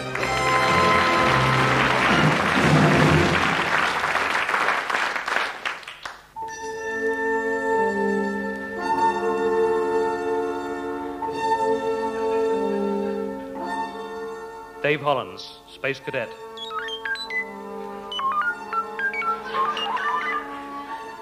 This is Stellar Trader Dave Hollins calling Earthcom 7 Beta 7. I'm 6 trillion years from Earth. I was supposed to spend the journey in suspended animation, but I don't know, I just couldn't get to sleep.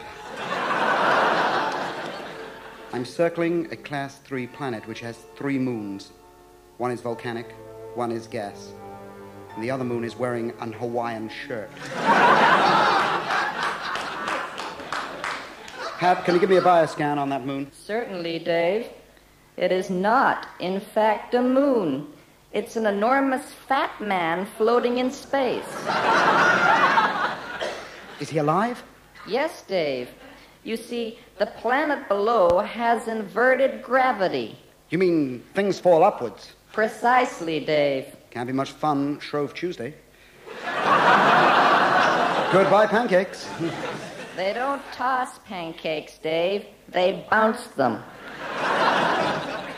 But if everything goes up, how do the people stay down there? Over the centuries, the Zygons have evolved feet made of Velcro. So in short, Hab, that guy who's the size of a moon ate so much he got ripped up into orbit. But what about the Hawaiian shirt? Why is he wearing it outside his trousers? Because, Dave, he believes it makes him look slimmer. Can you set up a link with him, Hab? Tell him we're the little spaceship orbiting his waistline. He says he's been up there 3 years now, Dave. He travels between the moons, propelling himself by burping and breaking wind. Oh, boy.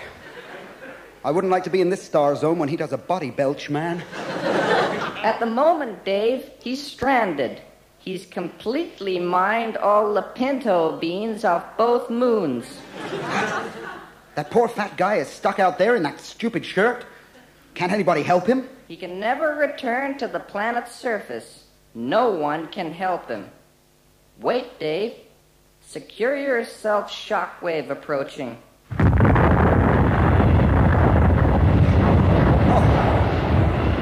What's happening, Hab? Give me Viddy. Look. There's another moon now. This moon's wearing a pink smock and yellow slacks. It's his wife, Dave. She spent the last 3 years eating so she could join him in orbit. What's that she's got with her?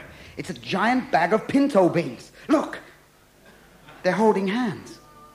Wow. She must be pretty crazy about him. What a love story. There they go, burping their way into the sunset. I don't think I've ever seen anything so beautiful in all my life. What do you say, Hab?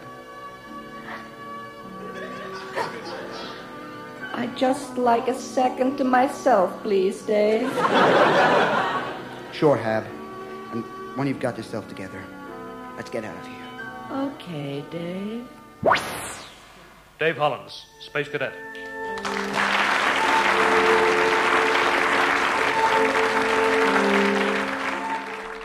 The critics on BBC Radio 1959 reviewed a pantomime called Aladdin from the Colosseum featuring Bob Monkhouse. This is their review from the 27th of December 59. This is the BBC Home Service presenting The Critics. They will discuss The Innocent Eye, an exhibition of paintings at the Crane Calman Gallery, Brompton Road. The film On the Beach at the Leicester Square Theatre. The pantomime Aladdin at the Colosseum.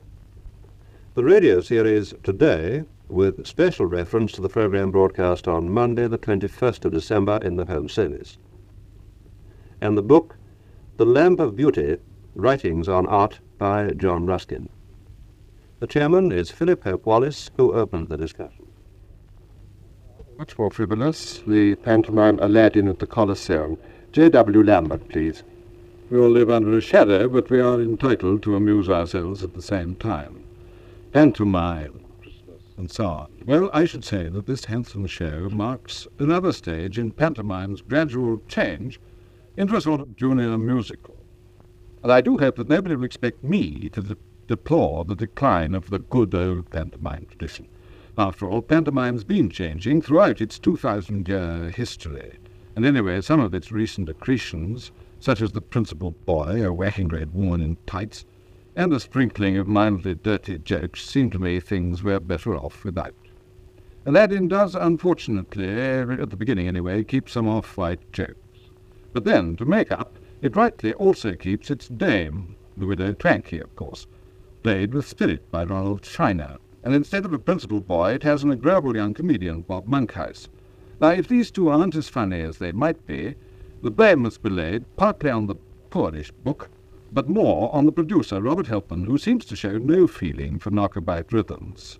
And then, although the tunes and lyrics are by Cole Porter, they're very reminiscent of himself and Gilbert Sullivan, for instance. Ah, you say to yourself, I hear you. Here we go, the grumbles pile up. But no, for me there's much more to enjoy and praise than to cavil at in this Aladdin. Mr. Helpman makes amends with some crowded but elegant choreography, happily led by Anne Heaton, and Ronald Chiner's solo gyrations between a copper, I mean the thing you wash clothes in, a tap and an iron, had the whole audience shouting its head off. And didn't you like Jessie Caron's contortionist slave of the ring, who so unnervingly conversed while more than doubled up? But above all, there were Loudon St. Hill's sets and costumes, for a palace and a square and baths and golden caverns, for a garden of jewelled fruit and an icy paradise. How very clearly he's judged precisely the degree of garishness we need. Didn't you think these spinning scenes were gay and delightful, Governor Hansel Johnson? I think this must be the prettiest pantomime that's ever been seen at all. One gorgeous scene melts into another gorgeous scene. There's always something for the eye, always moving, always pretty. And what I felt about it, I thought, well, here's Mr. St. Hill's sets, and this is what suits him down to the ground. Because I've admired his sets before at Stratford and elsewhere, but always thought They're a little bit too pantomime-like, his sets. The Tempest were rather like a pantomime. Well, now he's designing a pantomime, and it's perfect. Very clear. Yes, I think it's perfect. It's a pantomime that's never been seen before. I don't know whether it's a pantomime that will please the children, but it seems to me a sort of top-notch, second-rate edition of almost everything that we value. Very good, but not absolutely first-class dancing. Very good, but not absolutely scholarly scenery. And fairly good music, appropriate music, not robust. But I'm afraid for me it was ruined by the principals, who seemed to me just television personalities transferred to the theatre and quite incapable of holding their own. Roger Mandel. Well, maybe the principles for a second is to say that surely musically, although this was a vintage Cole Porter, or whatever word you like to use, it did, the fact that he composed and saw the thing as a whole, did make it musically all of one piece. Its continuity in music, therefore, I thought was satisfactory, though never brilliant Cole Porter. Yes, the pity of it is, of course, when you say he composed it, in point of fact, the orchestrations were done by, as so often happens in musicals, by other hands, which gives the whole thing a kind of anonymity, which is very trying. But it wasn't a patchwork of pop tunes, which the normal pantomime usually But don't you want a patchwork to a certain extent? I long for a good old chorus song like I do like a nice mince pie. Yes, or indeed, do kippers swim folded or flat? I thought Jack Lambert was terribly ungracious, especially at Christmas time, to the principal boy of yesteryear. He called her a whacking great woman in tights. What a horrible thing to say. She was a handsome contralto who slapped her thigh, and it was a thigh worth slapping. I mean, those really were the days, and I missed, too, as Pamela Hansford Johnson did, the variety one used to get in pantomime. This was all spectacle, whereas the pantomime one looks forward to used to switch from spectacle to sentiment to magic to knockabout, and then to these wonderful choruses that you all joined in. But it wasn't all spectacle. What an extraordinary thing to say. We had at least 2 love duets. We had contortionists, tumblers, ballet dancers. We'll call that spectacle if you like. I see Philip Hadvaris is regretting the change, but this is a change, as I began by saying. The pantomime is, I think, changing. I think I'm deeply regretting the people who knew how to do it. I mean, you may not have liked the principal boy as such, but at any rate, at the moment when Aladdin is sealed into the cave, she would have had every child and half the adults in the house with their hearts in their mouths, thinking, this is terrible, he's shut in there. And the extraordinary thing is that with Helpman in control, it's extraordinary that we don't get more fun out of it, because he himself is the most wonderfully funny mime as a dancer. Don't you think, surely, Ronald Shiner was extremely funny as Widow Twankey? Well, I do, yeah. Eric Newton. Yes, I think he was funny in the sense of a stage comedian, but not a musical comedian. The attacks got to be quicker. The attacks got to be more robust. I thought he just lost the point of that attack copper thing. Oh, the kids round us were drowning our ears with noise. Oh, yes, kids were drowning our ears with noise, but he wasn't quick enough on his cues. He wasn't trying to make the musical all effect. Yes, but he wasn't doing this on his own. I mean, you put a tap and you put a copper, and they both go off at intervals, and you put Dante running the show, and everybody will roar with laughter. It wasn't he that was doing it. Sure. And the thing runs on prettiness and splendid ideas. There's a lovely idea, I don't know whether you mentioned, which was that we all light up matches to make stars in the sky and the charming castles we grow out of, which is a lovely idea. Yes, I hoped somebody would, in fact, mention that, because here, it seemed to me, was audience participation at its best. The children were all shouting copper tap, and so on. May I ask, when we were asked on the stroke of 8 to strike a match or a cigarette lighter, how many of you round this table actually struck one? I did. I couldn't. But could Mr. Monkhouse have got us to sing a chorus song, which is quite... I do hope not. I must say, I think striking match is infinitely preferable to singing chorus songs. Well, that is part of the old tradition of pantomime, is it not? And I think the pantomime tradition is changing and should change. It is changing not at all for the worse. Good. I've been there to end on. Now we turn to the radio program called Today, broadcast in the home service on the 22nd of December 1980, here's Clement Freud doing a thoroughly uncomprehensive reflection on the School of St. Trinians. Clement Freud presents Thoroughly Uncomprehensive, a reflection on the School of St. Trinians, from the cartoons by Ronald Searle.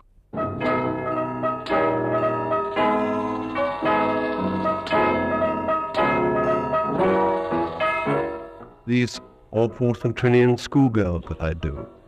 I mean, they're quite fun while they last, but I know perfectly well, I can see the day when they're going to pass by as another idea which was good while it lasted and then gradually faded out. That was a brave and unusual statement.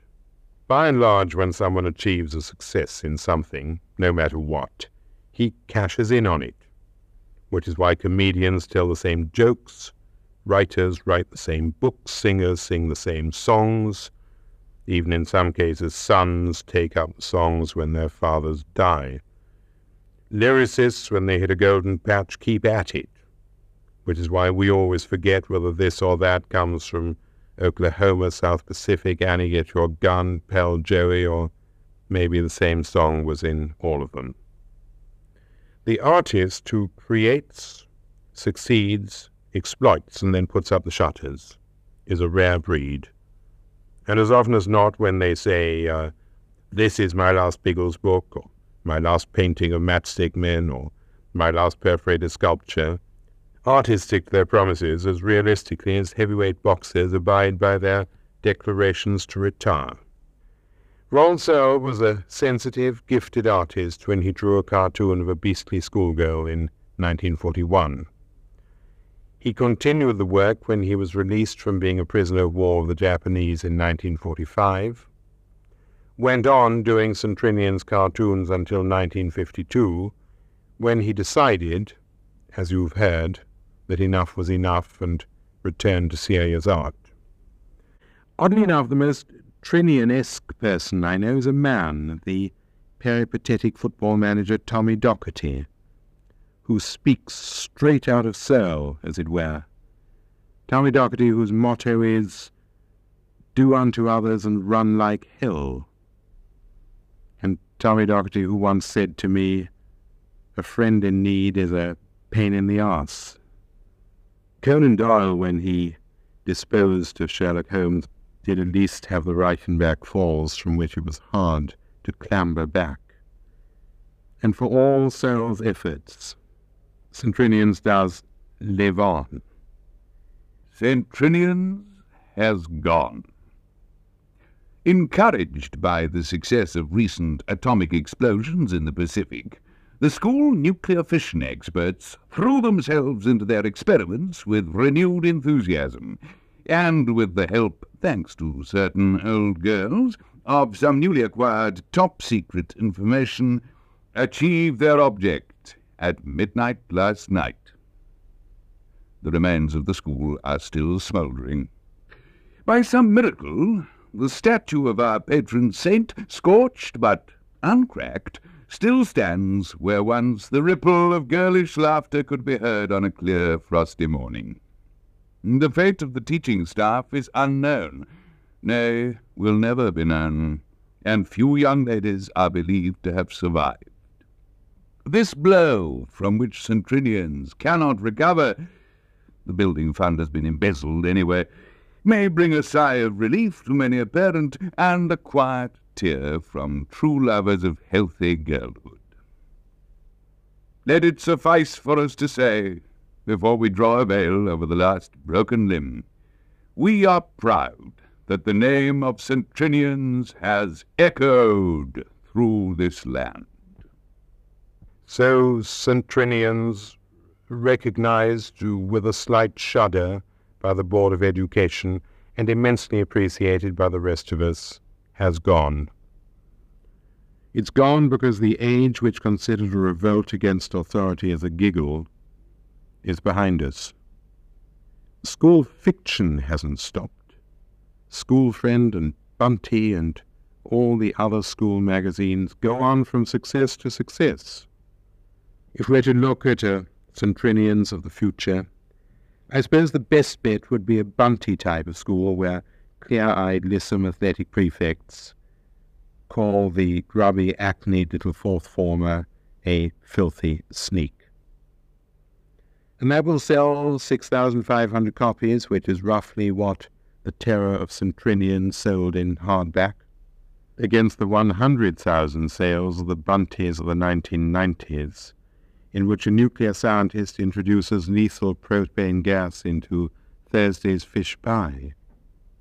But then with all those factual stories for girls, who will want to read fiction? Bringing us towards a rather serene end for this first part of the Christmas Kaleidopod are some carols from Canterbury from the 20th of December 1960 from Southern TV, Carols from Canterbury.